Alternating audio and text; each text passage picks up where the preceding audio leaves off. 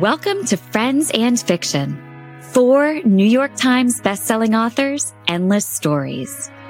Novelists Mary Kay Andrews, Kristen Harmel, Christy Woodson Harvey, and Patty Callahan Henry are 4 longtime friends with more than 70 published books between them. Together, they host Friends and Fiction, with author interviews and fascinating insider talk about publishing and writing to highlight and support independent bookstores. They discuss the books they've written, the books they're reading now, and the art of storytelling. If you love books and you're curious about the writing world, you're in the right place. Hi, everybody. It's Wednesday night, and that means it's time for Friends and Fiction. It's the happiest hour on the internet, and we are so glad that you are here. I'm Christy Woodson Harvey. I'm Patty Callahan Henry. I'm Mary Kay Andrews. I'm Kristen Harmel.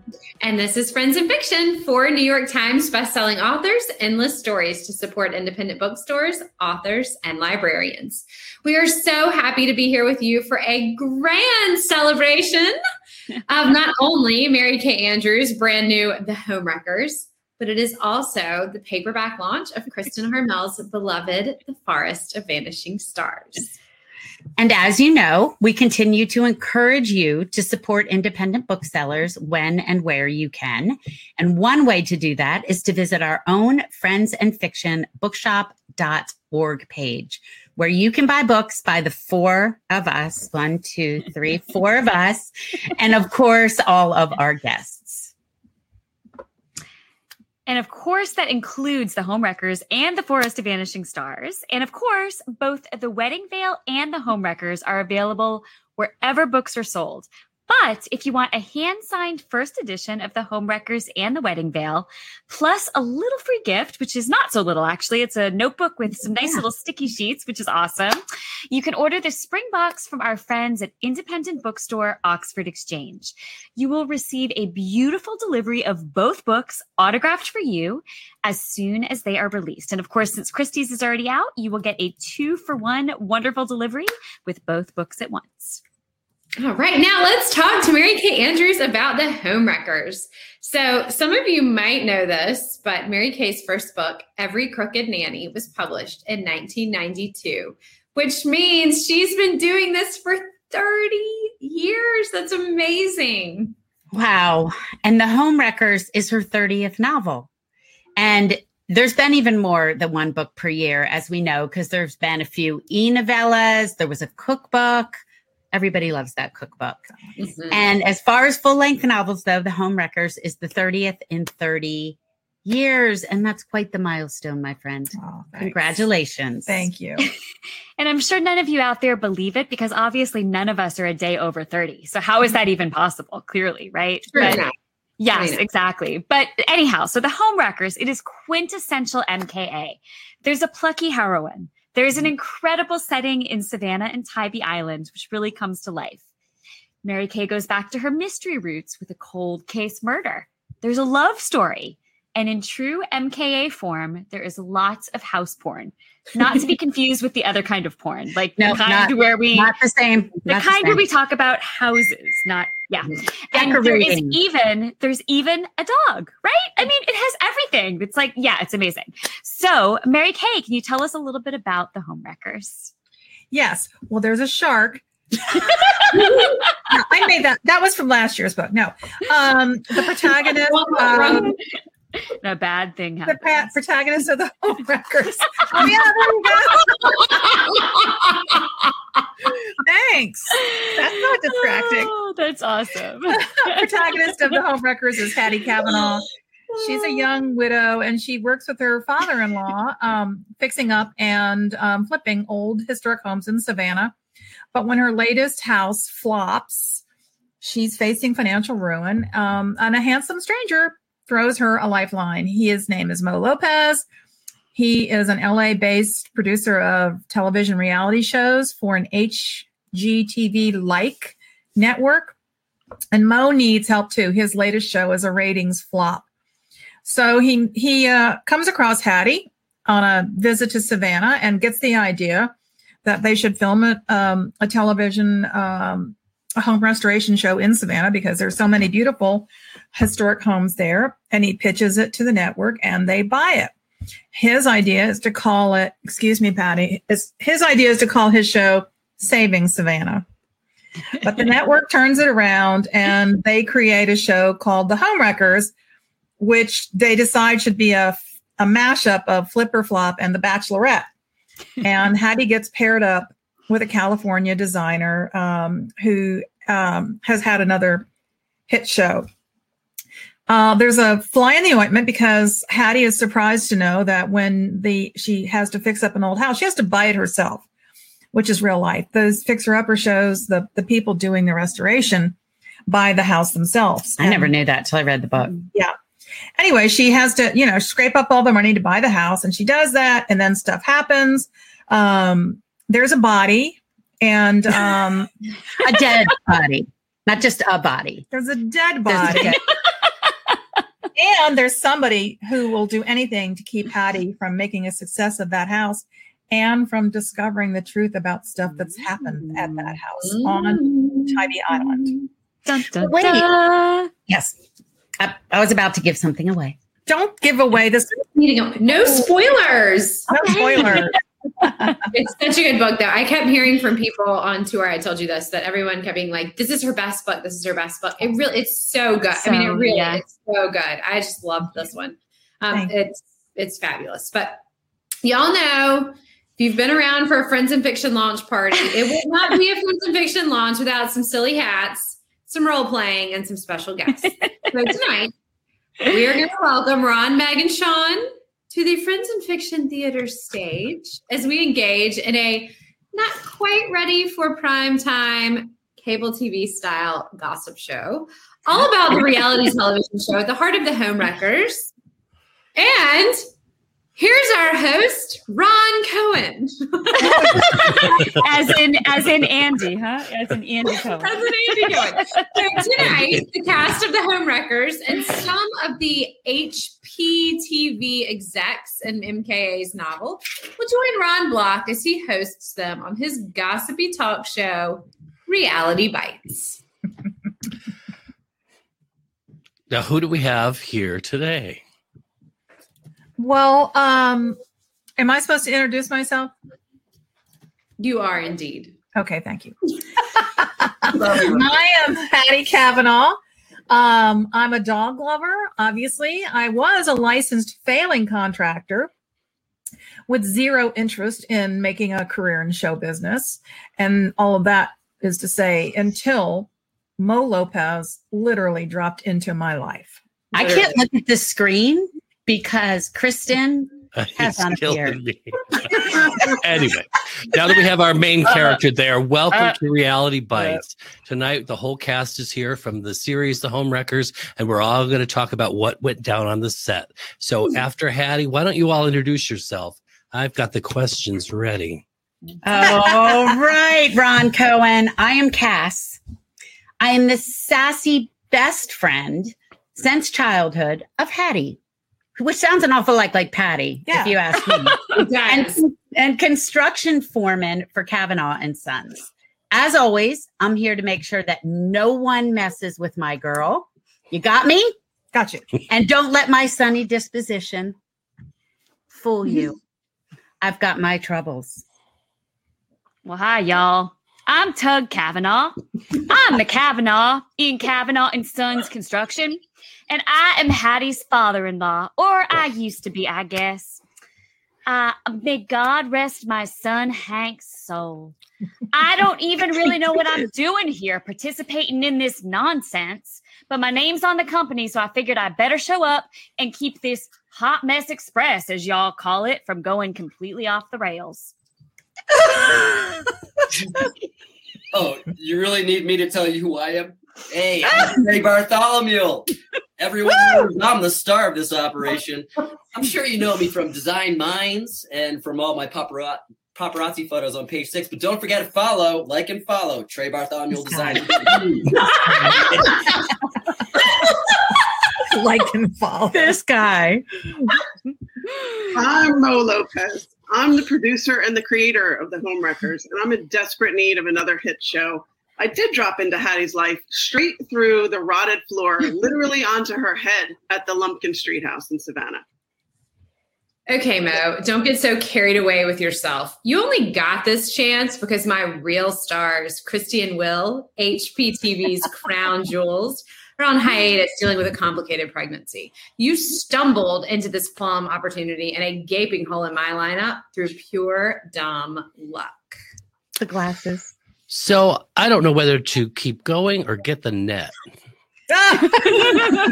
But what I want to know, Rebecca, is what is your role here?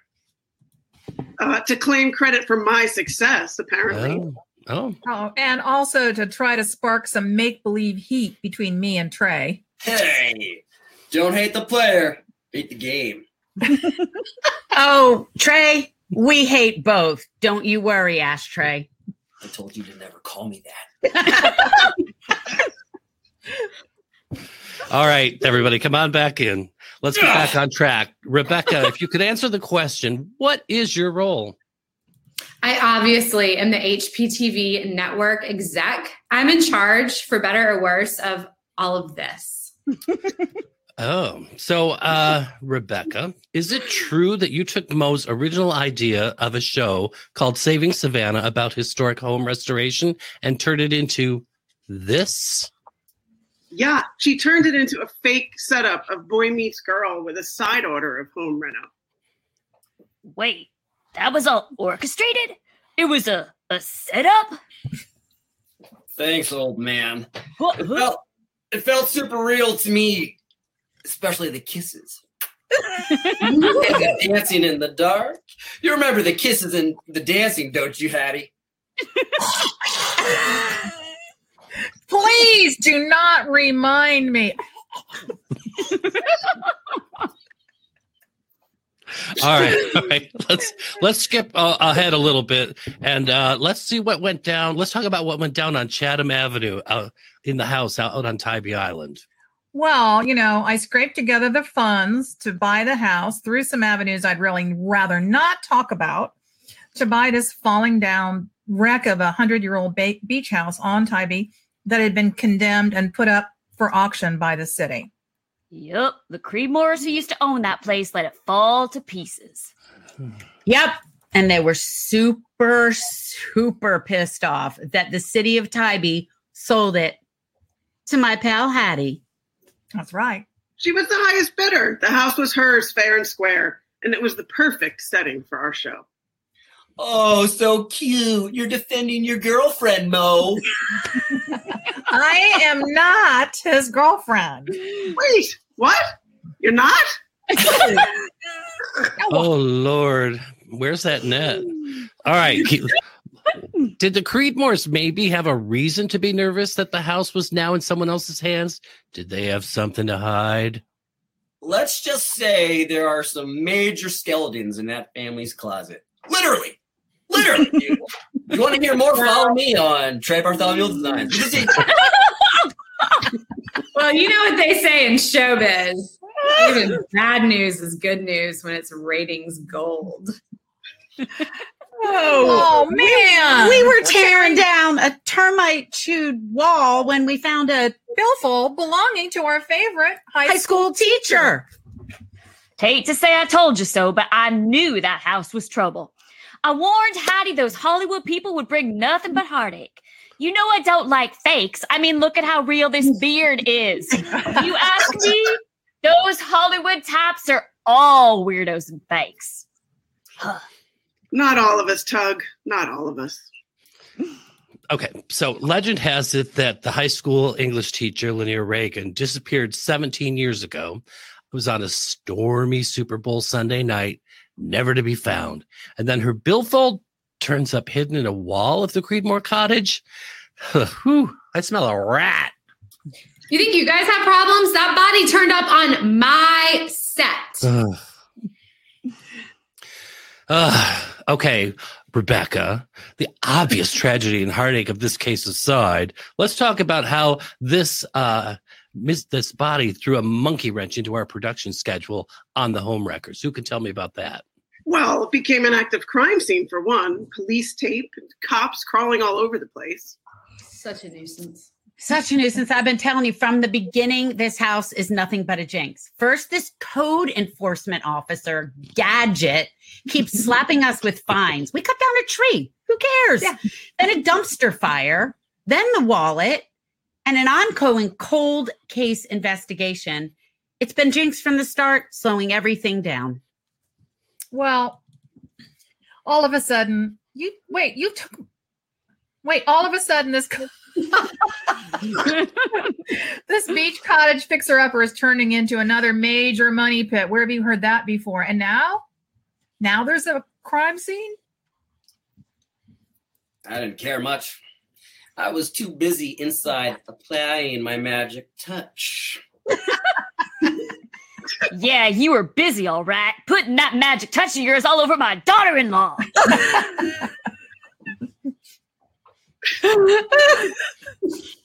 Well, I put an end to that, didn't I? All right. Come on, everybody, calm down. Let's talk, though, about that onset romance. Sparks were flying between Trey and Hattie. How fast did it fizzle? Was it all for the camera, or was some of it for real? Ron, don't give it all away. There might be some people out there who haven't already binged the whole series. We want everyone to watch The Homewreckers to see how it all turns out. Whatever. Well, you kind of have a point anyway. So let's focus back on the house. Well, Hattie pulled off a major miracle. She transformed that dump into a magazine. That's a magazine. A magazine. She turned that place into a magazine spread waiting to happen. And they think I cannot. I was going to say, Pat. Magazine. So, hey, I distinctly recall being there, toiling away with my Hattie, many a late night. Who was it that pulled up that shanky, skanky old carpet and kept an eye on Trey's shady practices? Please, ladies, that kitchen, those hand-painted floors, all the finishes, we all know who that was. He's got 2 million TikTok followers. He comes right here. This guy. Get over yourself, man. These girls have been flipping in station houses longer than you've been out at charm school. Yeah, maybe you should go back to California dreaming, Ashtray. Your charm is lost on me. Sure didn't seem that way last night at Sunday Cafe. Those gossip rag pictures from that night. Woo! Yeah, you sure loved those, Rebecca, didn't you? Really played right into the network's hands. Well, bunch of vultures. Snapping pics of people's private exchanges, spilling the tea on my girl Hattie's family secrets. Why do they care about any of this? I mean, why don't you just leave us alone? Yeah. Who actually cares? Yeah. Okay, well, I am loving all of this. This is ratings gold for me. So we all care, right? We all care. So trust me. Everybody, right? Everybody agree with me? Oh, yeah. We all care. We all but care. Sadly, I'm afraid that that's all the time we have right now. Thank you to the cast of The Homewreckers for joining us here on Reality Bites. Who killed Lanier Reagan? Who helped cover it up? Who finds true love? Is the Tybee house a flip or a flop? Will Hattie sell the place and get out a hawk? Everybody tune in for The Homewreckers and find out for yourselves. And that concludes this episode of Friends in Fiction Theater. Everyone take a bow. Yay. You mean I have to come out of character now? I have to be PCH? You gotta be PCH again. Gotta be Patty, not Hattie. All right. Can I still be? Listen. Can I still be an old man though for the rest of the show? No, you cannot. Oh. That beard is thank God I have a rash on my face. Hey, are Meg and Ron and Sean staying? I mean, I hope so. It's my party, and I say they're staying. Then they're staying. Whatever you say, Hattie. We've got hats. I think we've got enough cake for them. But you brought the cake, right? I brought the cake and the champagne and the jazz and the snazz and the sparkle and the sprinkle. Oh, great. You brought it all. I brought it all. You brought it. All wow, right. that was so fun. That was hilarious. John, you have totally missed your calling, dude. Yeah. Yeah, you're wasting your time with us. You're right. I gotta go. There's an audition down the street. Oh yeah, I'm sure. Right down the street. Wait, we got Netflix out here now. Come on, we're blowing up. All right. So now that we have done that amazing theater, let's talk about the book. You talked to us, Mary Kay, a little bit about the setting. I would love to know why you chose Savannah and Tybee, what draws you to this locale, and what impact you hope the setting has on your readers. We've had vacation rental homes on Tybee Island for 15 or 16 years. And Tybee was the first beach that we found out about when we moved. My husband and I, my starter husband and I, got married right out of college and moved to Savannah. And I got a job at the newspaper there. And Savannah is one of these places. I think it gets under your skin. It's so evocative. It's like a nail fungus. You just cannot get Savannah out of your system. I would have been like a sugar cake or like a. Yeah. It's like a nail fungus. That sells it. It's one of these places that the past is always present. You walk down a street in the historic district and, these beautiful 19th century homes are there.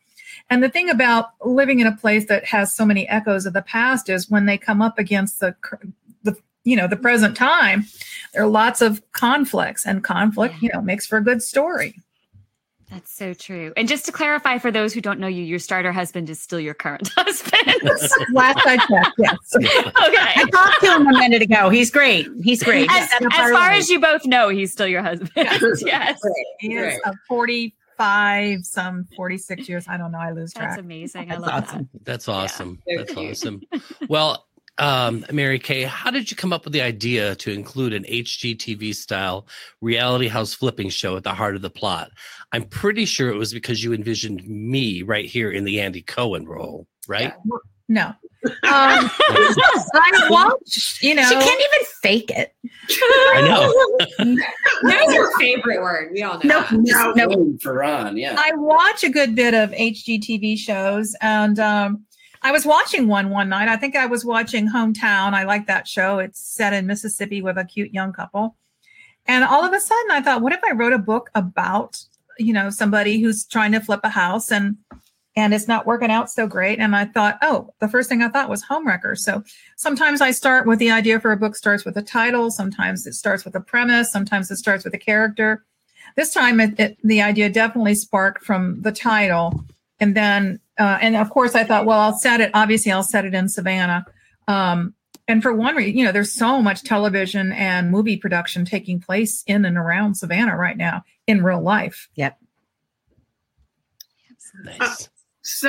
When you were gutting your own house, Coquina Cottage out on Tybee, you found an old wallet tucked into a razor blade slot in the wall.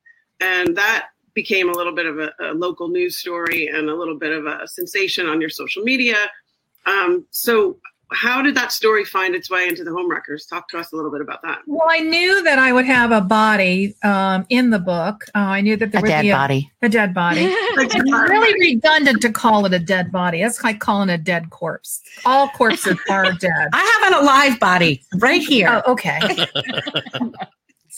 I lost my train of thought. Sorry, has been the billfold. We need to separate you two. Are you distracted by do Patty's that body? thing again where you just push her out of the screen.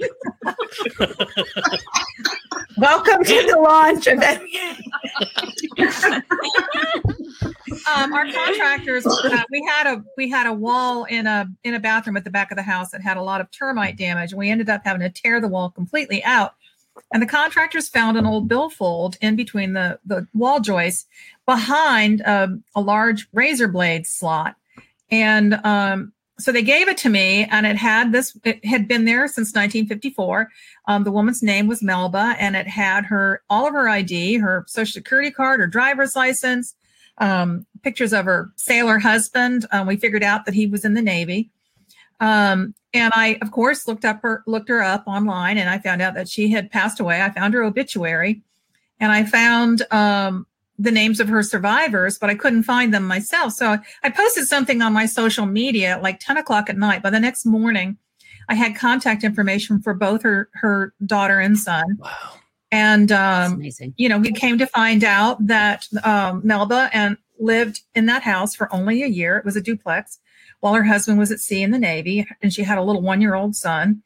But nobody could tell us, and we still don't know how that wallet got in the wall. So I had already started working on homewreckers, and I thought, well, that wallet will reveal something about an old cold case, which I have a sick fascination with true crime and old cold cases.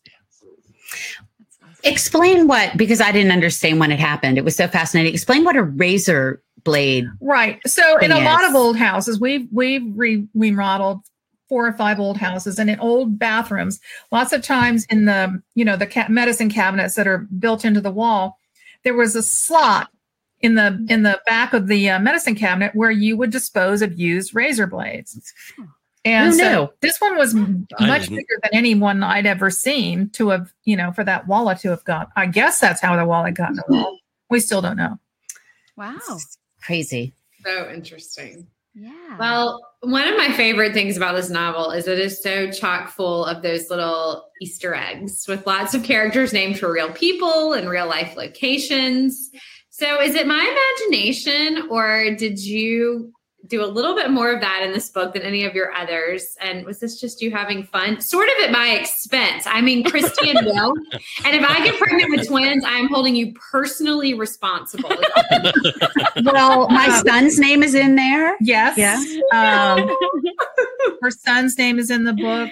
Your granddaughter mixed with. My granddaughter is a newspaper columnist. There are real places in the book. Some of our favorite restaurants in Savannah and Ontibie, the Sunday Cafe and the Crystal Beer Parlor. And is Foxy Loxy real? Yeah. It is real. Okay.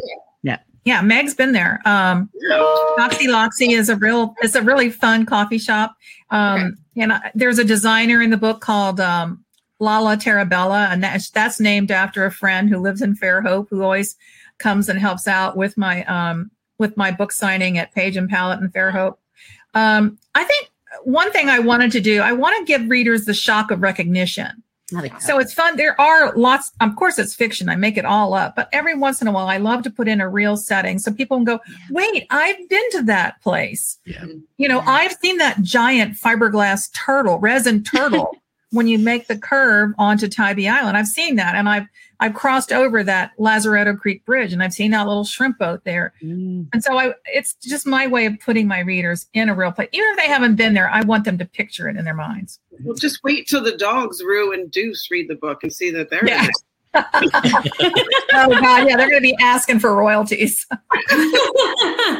And this book also, you had a little bit of prophecy. You wrote a scene that months later happened to all of us together when we were together. Oh yeah, that's right. The train. Ballet keys in the train. Oh God, yeah. That was crazy. That was weird. Really? She wrote the ballet key thing, and it happened. I'm telling you, I'm going to be furious. Yep. And I swear I had the early copy in my hand, and I read it before that happened. I was like, wow. Yeah. Kathy, I'm going to give you a list of things to write into your next book, please. Exactly. Lottery wins. What's the ballet key thing? I don't know what that is. Oh. Well, when we were at the Savannah Book Festival, we were all there. The 5 of us were there. And my car was parked in the valet parking lot at the hotel where Kristen had a room. And we were leaving to go to our event. And we're right on time. And the valet folks couldn't find my car. My car keys or my car. They're like, no, we don't have your car and we don't have your keys. And so of course they did have my car and they had my keys. They just didn't know where they were. So there's just a tiny mention in the book. Trey is late to filming because he says the valet parking people lost his car. That's crazy. My son And they got stuck by a train, which we all did coming home from the festival. a really long train. Yeah, we did. My That son was is both- working for a valet parking company, and I have told him that story and read in the riot act about how not to react to the people who are in a panic. Yes, true. If the car's gone, that's what not to do. Here's what you do. Okay. Okay. So it's no secret because you've been so honest and forthright that you've had a really hard 6 months. And I'm amazed that you were even able to turn out a book so joyful and fun and witty and expertly crafted and page turning. while you were facing some impossibly difficult things in your personal life.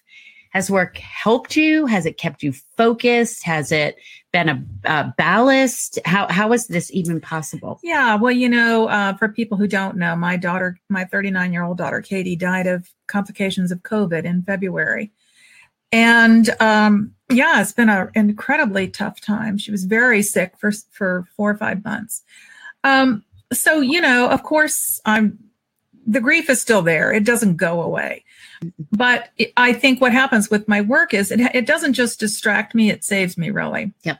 When I wasn't sure I could finish the book, and my editor actually said, you don't have to finish this book. You can put it off. And I said, no, this writing takes me to another place, a place where I'm not sad. So, and how you maintain your focus is you just do. You really don't have a choice. Yeah. I just put one foot in front of the other. And of course, fans and followers of the show have been amazing. They've sent hundreds and hundreds of condolence cards and had masses said. And I was sent a miraculous medal. A dear fan, Linda Tyndall, sent me a beautifully knitted shawl. So that has been so heartwarming and so rewarding to know that, that people are thinking of you and praying for you. So that's been amazing. Well, to switch gears a little bit, you've been at this a long time, 30 years of MKA. What perspective have you gained on this profession and your writing craft over the years? I mean, I know you're a pantser, so I'm sure your process hasn't changed. But and then what's on the horizon for you? What's next? Well, I mean, my craft has changed. I am more spontaneous in my writing, I think. During COVID, I started, I finally got some good writing habits, writing every morning. I've kind of slid down the slippery slope the past 2 weeks. But the perspective I have gained is that whatever happens today, that's just what happened today. And tomorrow can be different. I never have any perspective on my own work. I never know if it sucks or not. It never does. It never does, though. It does. But, I think my thought is if you just keep doing it and keep trying to do it better, to hone your craft and to give yourself new challenges and to stretch yourself. I think I can't imagine any writer I've ever known, and of course we've all known a lot. No writer I know phones it in deliberately. Mm-hmm. Nobody phones it in on purpose. So I'm just, I want to make a better book every year. I want to push myself to learn new skills and to try new things. And that's what I know about my craft. My motto is you can't fix what you ain't wrote. Yeah. So write it and just pound the keyboard. And if it sucks, then you can fix it. But I've got a delete key on my laptop. And for what's on the horizon, I'm working on another Christmas book. You already see the Christmas box. We'll have it. The Christmas winter spring box. Yes, that's right. Okay, I gotta take off my. That'll be for winter 2023. Okay. Awesome. Well, I feel like you sort of just gave us one, but do you have? We love a good writing tip. And I'm getting ready to start a new book, so I need a good writing tip. Do you have one that you could share with us?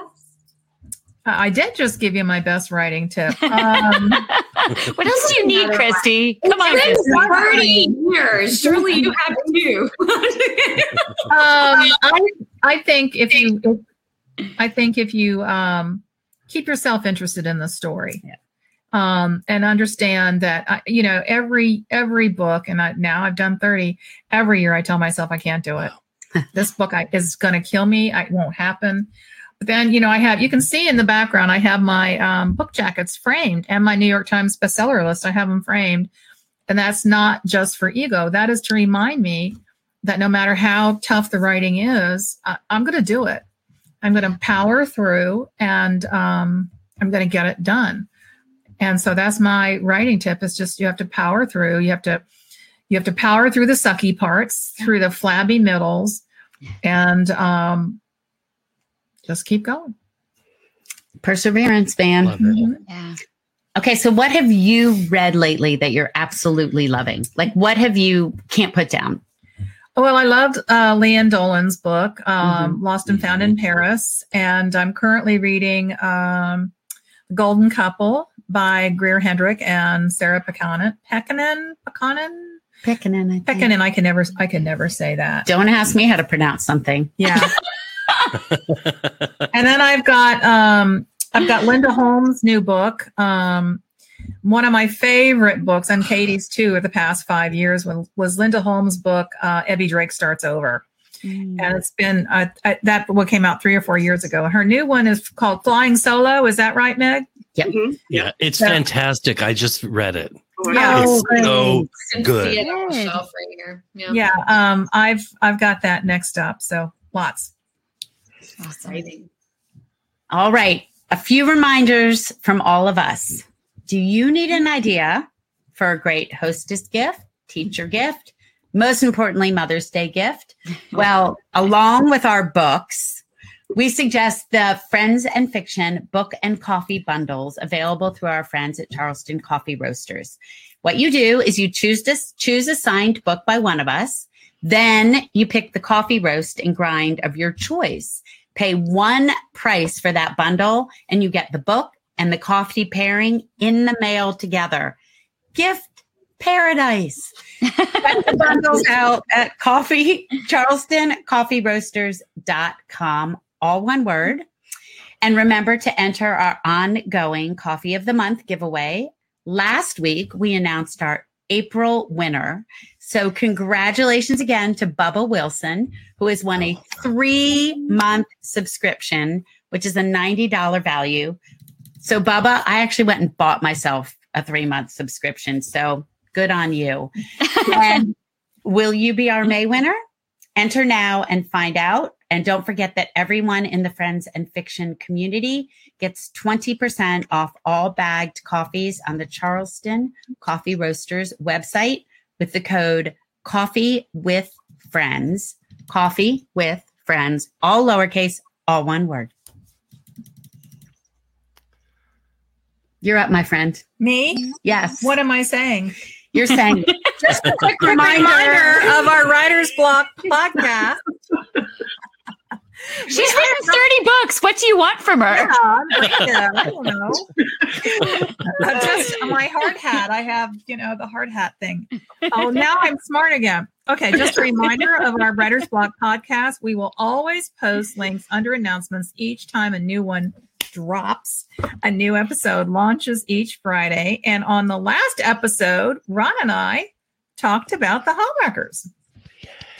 And we loved it. It was so good. I can't wait for people to hear it. Oh, I can't wait to hear that one. So we know many of you have been participating in our very first Friends and Fiction reading challenge. So this month we start a new challenge, a beach read. And I don't know about you all, but I can think of a really great book that fits that category that you might want to pick up. I think that it begins with home and ends with wreckers. Yeah. It's a good one. Sounds like a good one. And by the way, if you're not hanging out with us yet in the Friends and Fiction official book club, you are missing out. I know a lot of you are in it already, but this group, which is separate from us, is run by our friends Lisa Harrison and Brenda Gardner, and it is now more than 11,000 strong. So join them on May 6th for a happy hour with Ron Block, who will be transformed back into his regular self, and Patty Callahan-Henry. And that's just 2 days away, the day after tomorrow. That's awesome. You get to see That's Ron right. and Patty again. Woohoo. And make sure to join us for our next episode of Friends and Fiction next Wednesday, right here at 7 p.m., where we will welcome the incomparable, the hilarious Adriana Trigiani, that I never say right. So if you're ever wondering about our schedule, it is always on the Friends and Fiction website and always in the header graphic on our Facebook page. All right. Also, I know we've mentioned this a couple weeks in a row now, but it's such exciting news. We want to keep reminding you. Did you know that we have joined forces with Fable, which is a relatively new reading app, to start a brand new premiere club we are calling Friends and Fiction Behind the Book. This is an interactive book club, totally different from the book club we already have run by Lisa and Brenda, but it's led by us with a different selection every month based on something we featured on the show. So we hope you will join now to get the full immersive experience. As you read with us on Fable, you'll discover the story behind every featured book, fascinating insider talk with the authors, and they have these really unique social reading features that it will let you share your reactions, your thoughts, your favorite quotes from the book with us and with other people in the app. And you get total special access to resources about that book that you can't find anywhere else. Yeah, Hey, you know great what? Mother's Day gift. Oh, that's a good oh idea. my gosh, that's such a great idea. Yeah, absolutely. And you know, one of the reasons I think we're so excited about doing this is it's different. It's not like anything else out there. This isn't, it's like a very new innovation in how to read a book as a community. And, you know, we feel like we innovated with Friends and Fiction, you know, that this is something new. This is something we've been doing for a couple of years and developing. And I think we feel like Fable is kind of the same thing, a chance to kind of deliver you a new experience. So our first pick for Fable is The Wedding Veil, the brand new best-selling novel by our very own wonderful Christy Woodson Harvey, who, as far as we know, is not pregnant with twins, despite being foretold that in Mary Kay's book. Lordy. As far as he knows, too. Woo! So jump in with the more than 150 members who are already reading Christie's latest together, discovering deleted scenes, her inspiration, Vanderbilt family secrets, research tips, and much, much more. So visit fable.co/friends and fiction to sign up today. And that's friends and fiction with the word and spelled out. The cost to join our premium club is just $5 per month, and we hope tons of you will subscribe. All right. Mary Kay, can you tell everyone where to find you, your new book, and you on tour? Because I know you're going to be everywhere. You are basically hitting, I think, every city across the United States all in like a 2-week period. And some twice. I'm staying east of the Mississippi. You can find my tour schedule on my website, MaryKayAndrews.com. You can find me and all my shenanigans on Mary Kay Andrews on Instagram and on my Facebook page. And I'm on TikTok now. What? Let's do a TikTok dance tonight. Wanna? Absolutely not. I'm going to make Mary Kay do a TikTok dance tonight, and we're going to put it on TikTok. TikTok. Dude, that would make me join TikTok. Dude, we could be a whole viral sensation. Yeah, viral would be the word. Everyone would be vomiting because it would be so viral. Just an idea. Okay. Well, on that note, make sure to stay tuned for our after show where we will be celebrating our fabulous Kristen and her beautiful new paperback, and possibly also her beard, although perhaps we've seen quite enough of that. Don't forget to find back episodes on YouTube. We're live there every week, just like we are on Facebook. And if you subscribe, you won't miss a thing. Plus, you'll have access to special short clips. Before I leave, most important thing of the night, if you have not bought the Homewreckers yet, buy the book. Buy the book. Damn it. Buy the book. See you in a minute. Make sure that you join us next week as we welcome Adriana Trigiani. Yes. Good night. See you in the after show. See you in the after show. Oh my gosh, I was getting ready to say, do you still have your flower crowns? And I was totally kidding, and you do. Oh my gosh, you both do. I don't even know where mine is. That's crazy. Well, I only know because I was trying to in a doomed attempt to get organized. I threw all my props in a bin, and I haven't even put them away yet. So they're all sitting right off. I'm sorry, Kristen. I actually they're all have sitting mine off camera. downstairs. I even know where it is, and it did not occur to me until right now that I should be wearing it. So Everyone pretend that I have Oh my my gosh, flowers no, I don't on. have mine either. I have my veil. I could wear my wedding veil. Well, there is part of the veil here too. I'm not really. What happened to the rest of it? You broke my veil. God damn it! I can't have anything nice. Well, you complained about it so much. God, I'm glad she broke Can it. I just point out, first of all, you two look lovely in your flower crowns. Thank But you. can I just point out, we've all been wearing a helmet for the last hour, right? Yes. Would you all take a look at Christy's hair? She still looks perfect. Like what? I don't understand. Everybody's hair looks I don't good. understand. I don't understand. We get exhausted of it, but I mean, whatever, it's a Christy, thing. these are the things that lead to you getting pregnant with Here. twins. I don't know what to say. Well, if that happens, everyone's gonna have to just come move here. That's all I can say. So, Oh, you're trying to get your parents. You're trying to get your parents to move to Beaufort, and I think that. well, That would be the there you way. go. Yeah, Give me a yeah. boy. That would be the way. Yeah. Well, That's as right. we mentioned earlier, how lucky are we? Not only do we get to spend the evening celebrating Mary Kay's brand new release, but now we get to celebrate the paperback launch of Kristen's beautiful novel, The Forest of Vanishing Stars, which is also new this week and in stores across the country. So we're so excited. We've had a few questions about these paperback releases since, of course, we celebrated Patty's paperback release of Surviving Savannah just last month. And in fact, my 2021 book, The Newcomer, just came out last week in paperback too. And of course, for that occasion, we had to put a friend in a shopping cart at Target. Yeah, we celebrate in different ways. As one does. I feel like I kind of started that trend a You little did. bit, so I think that I feel really like special that that's like a new thing now that we can all get in the shopping cart at Target. I Or feel bad responsible. because I have not been pushed in a shopping cart yet. I have not done either, but I would like to make a request. When I get to make my Target appearance, can I wear the beard? Yes. But you have to sit in the toddler race car because She's so tiny. She could actually like put her little legs in the little seat on the Like a little front facing one. Yeah. We could like strap her in. yeah, That would be good. great. All Two Okay, of us to get in the car that way. right, we have to get back to The Forest of Vanishing Stars. Basically, whenever a book is released in hardcover, it's generally released later, usually about a year later, in trade paperback too.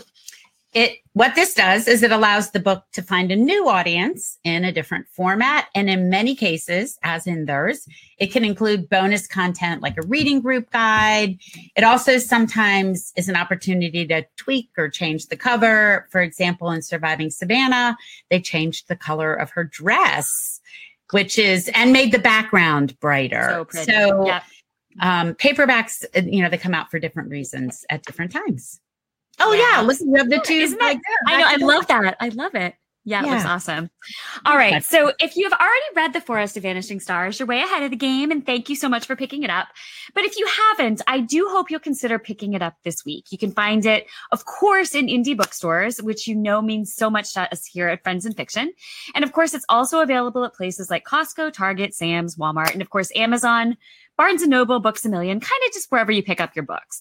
So look for it. It's the same cover that it was in hardcover, which we've probably shown you too many times. But like MKA, I'll be on tour all this week and part of next week talking about the book around the country, although I won't be in as many cities as MKA, but I will be on the road. You won't be in every city in the country. Just- I'll be like in every other city. Yeah. And we'll all be together in Cleveland. And Kristen and I are going to be together in Tampa or In St. St. Petersburg. Pete. St. In Pete. St. Yeah. Pete, Yeah. right. Exactly. Yep. Yeah, I mean, we were bound to overlap at some point since we're both hitting every city in the continental U.S. Right. Yeah. I mean, you would eventually have to, just statistically speaking.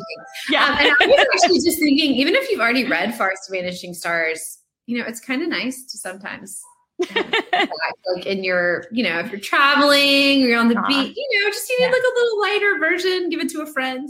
But you know might what? remember- It makes a great Mother's Day combo pack, right? Yes. Yeah. Indeed. I'm just saying. Yeah. It absolutely does. I love that.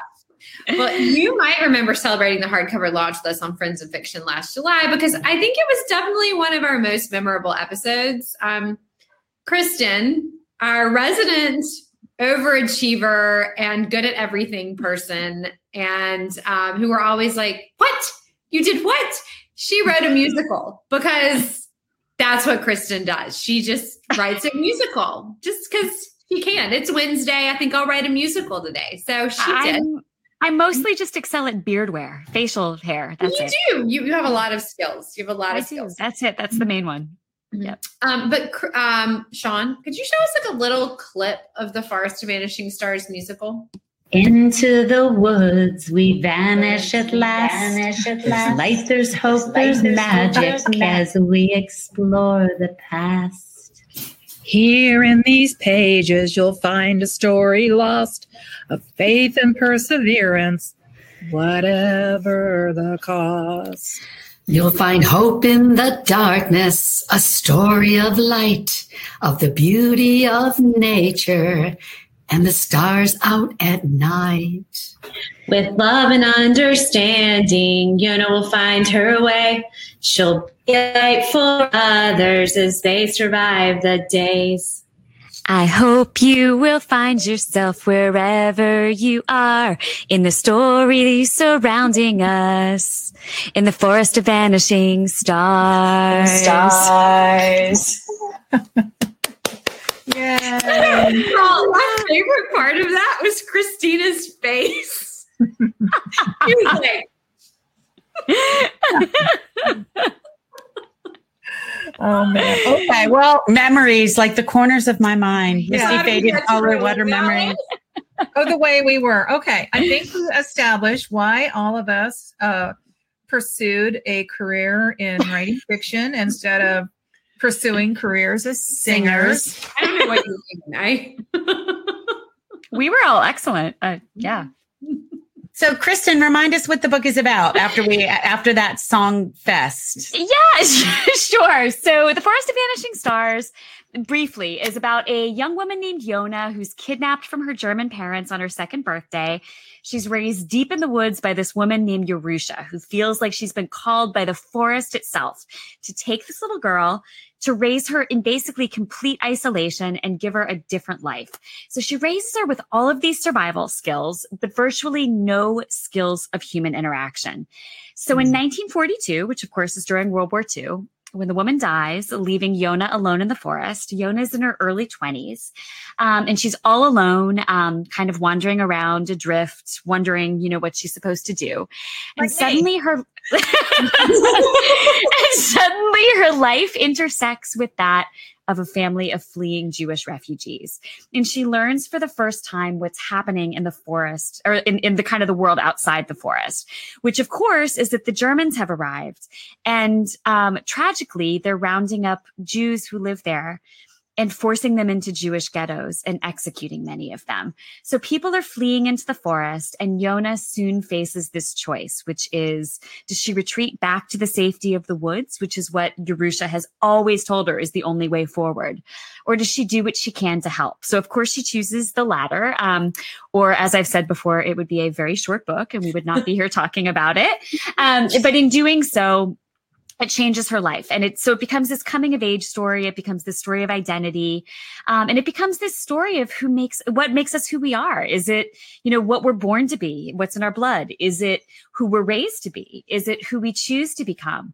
Or is it some combination of the three? So the story unfolds as Yona grows closer to this growing group of refugees. And the refugees are based very, very much on the real life stories of refugees who really did flee into the forests of Eastern Poland. Actually, this forest is now in Belarus. It's an area of the world, like the borders have changed. But there were thousands of Jewish refugees who fled into those forests and survived the war that way. And their real stories can be found in this book. So that's kind of the basics. I mean, I've read it. I've heard you talk about it so many times, and still you do that. And I get those chill bumps, right? Thanks. I think that's just from the singing, the beautiful singing. I think it's the singing. It might be the flower headband. Probably. I think it's giving me chill bumps, but all the magic. Of course, the book takes place in Eastern Poland, which, like you said, is now Belarus. Yeah. So the events you follow, which are very real historical events from World War II, are actually unfolding in the same area of the world that we now see on the news every single night. So, of course, Ukraine is just south of Belarus, and it shares a border with Poland. I kind of wish I had a picture. So that has been particularly interesting as we watch this unfold and in reading the book, because it feels like we have a more intimate understanding of what it's like to be in that part of the world. So it doesn't seem so far away and like something we only hear about in the news. So what it must have been like to forced to be fleeing from the only place you've ever known. So, Kristen, I've also heard you talk a bit about the research into this book because you worked closely with Belarusian a forest guide from Belarus, a Belarusian forest guide. But you also had the opportunity to talk many times to 94-year-old Aaron Bielski. Oh, see, I didn't even think to yeah. Aaron Bielski. Aaron Bielski. I know how to say it. Aaron, okay. Who actually survived World War II by hiding deep within the forest. So just like your characters, he did that. Can you tell us a little bit about him and getting to know him and talk to him? It was just one of the most incredible gifts about this book. So, whenever you're writing about history, as all of you know, it brings the story so much more alive if you're able to talk to people who were actually there, which of course, if you're writing about, the Vanderbilts a very long time ago, the people who were there aren't alive, right? Or if you're writing about, the steamship Pulaski that blew up off the coast of the Carolinas, there are not survivors still living from that. But I'm so fortunate that I was able to come across this man named Aaron Bielski, who was one of the Bielski brothers, who founded the most well-known group of Jewish survivors in that forest. So his story is an extraordinary one. It was 80 years ago. He was 14 years old when the Germans came for his parents. He hid in the barn, and then later he fled into the woods. His parents were murdered, along with more than 4,000 other Jews within a few days of their arrest. So he fled into the woods, joined his older brothers, and together they started this group, which started with just a handful of people who knew each other and grew to 1,200 people by the end of the war. And he actually, of course, obviously he used to live in Poland, but he lives in the United States now, and he lives just a couple of hours from me in Palm Beach. So not only did I have a chance to talk to him for this book, but I've had the chance to see him and talk to him multiple times since then, which has been incredible. And that brings me to one more thing we have for you tonight before we let you go. So I've talked a bunch about Aaron Bielski on this show, in live events, and on my social media, but I've never had the chance to share him with you in his own words. So I did an event with an organization called Morse Life in Palm Beach earlier this year. And when the event organizers realized that Aaron and his wife, Henrika, also lived in Palm Beach, they sent someone out to interview him so that they could play that before my talk. So they condensed their hour-long interview into this 3-minute video, and we have it here for you tonight. They were kind enough to share it with me and give me permission to share it with all of you. So I would love for you to see Aaron and his wife, Henrika, tell you a little bit about their story. Sean, can you show us that 3-minute video? Thank you so much for doing this. We appreciate we have to spread the news. Yes. To the world, what happened during Holocaust. Educate people. Yes, so we have to educate people. They should know what happened really. Some people denied Holocaust, but we are on the ball. We want people know more about Holocaust. What was it like for you in the forest? Oh, forest was great. Freedom. Freedom. You see the sun, you see the stars, everything. Freedom. Were you scared when you were in the forest? No. You think how to make life possible there and not to be scared of anything. Was afraid of nothing. Afraid, yes, but he did not know that I am afraid. Next person. He did not know. When you were in the forest, what kind of people were there with you? Same as but very few. My older brothers. Sawyer, Cecil, Tevye. Children, very little. A child had to be at least 5 or 6 years old, the way I remember. You had to be able to run, to hide. What was your job in the forest? Help others as much as I can. A child is sitting and crying. Somebody left it. I picked it up. Someone is still alive from this. What did you do after hiding in the forest, after the war? It was heartbreaking. Have no one, no parents, no nothing. Have no one. Yesterday, you were afraid to be seen. And here, all of a sudden, do anything you please. It was a shock.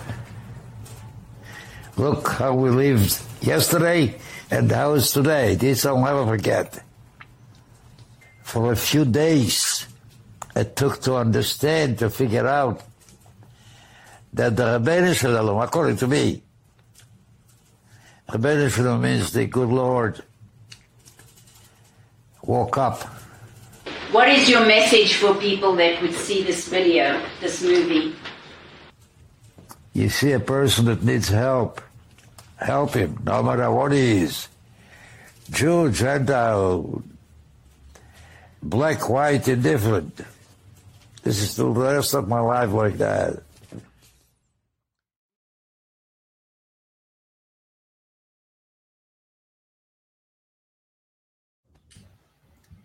Isn't that incredible?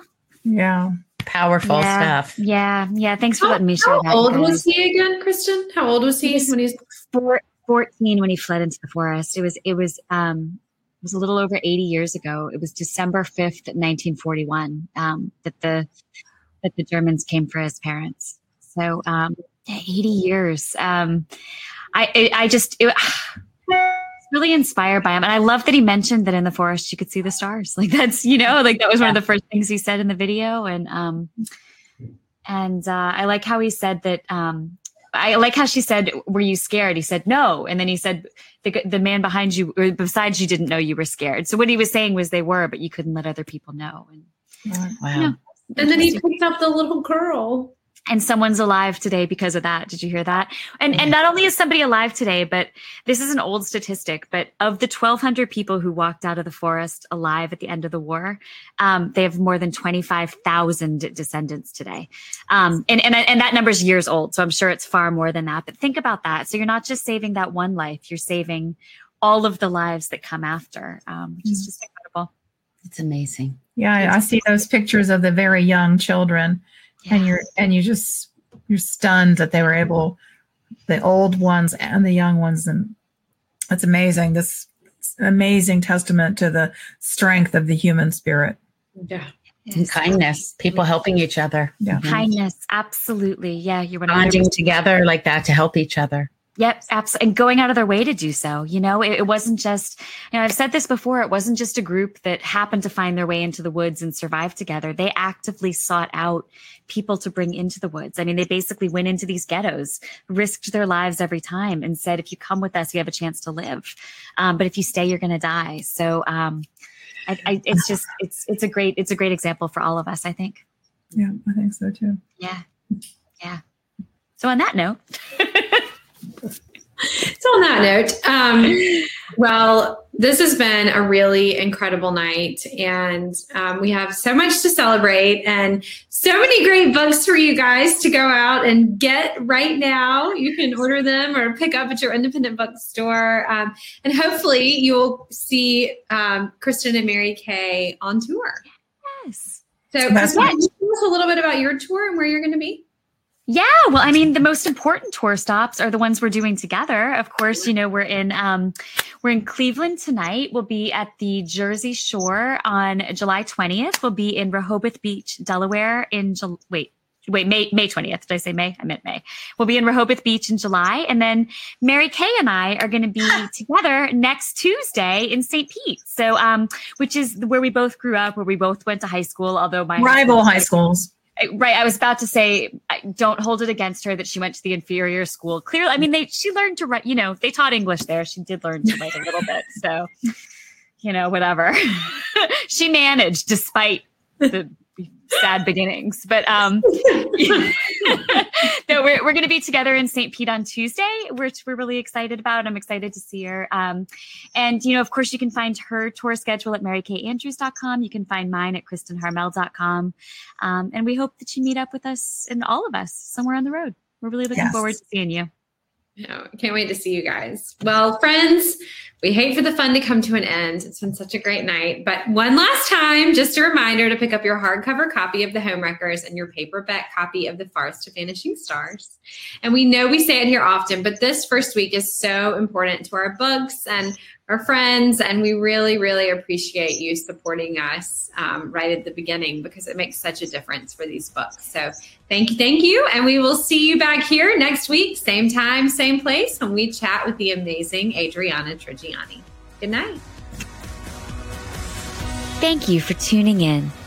You can join us every week on Facebook or YouTube, where our live show airs on Wednesday nights at 7 p.m. Eastern Time. Also, subscribe to our podcast and follow us on Instagram. We're so glad you're here. Produced by Audavita Studios. Connect your voice to the world.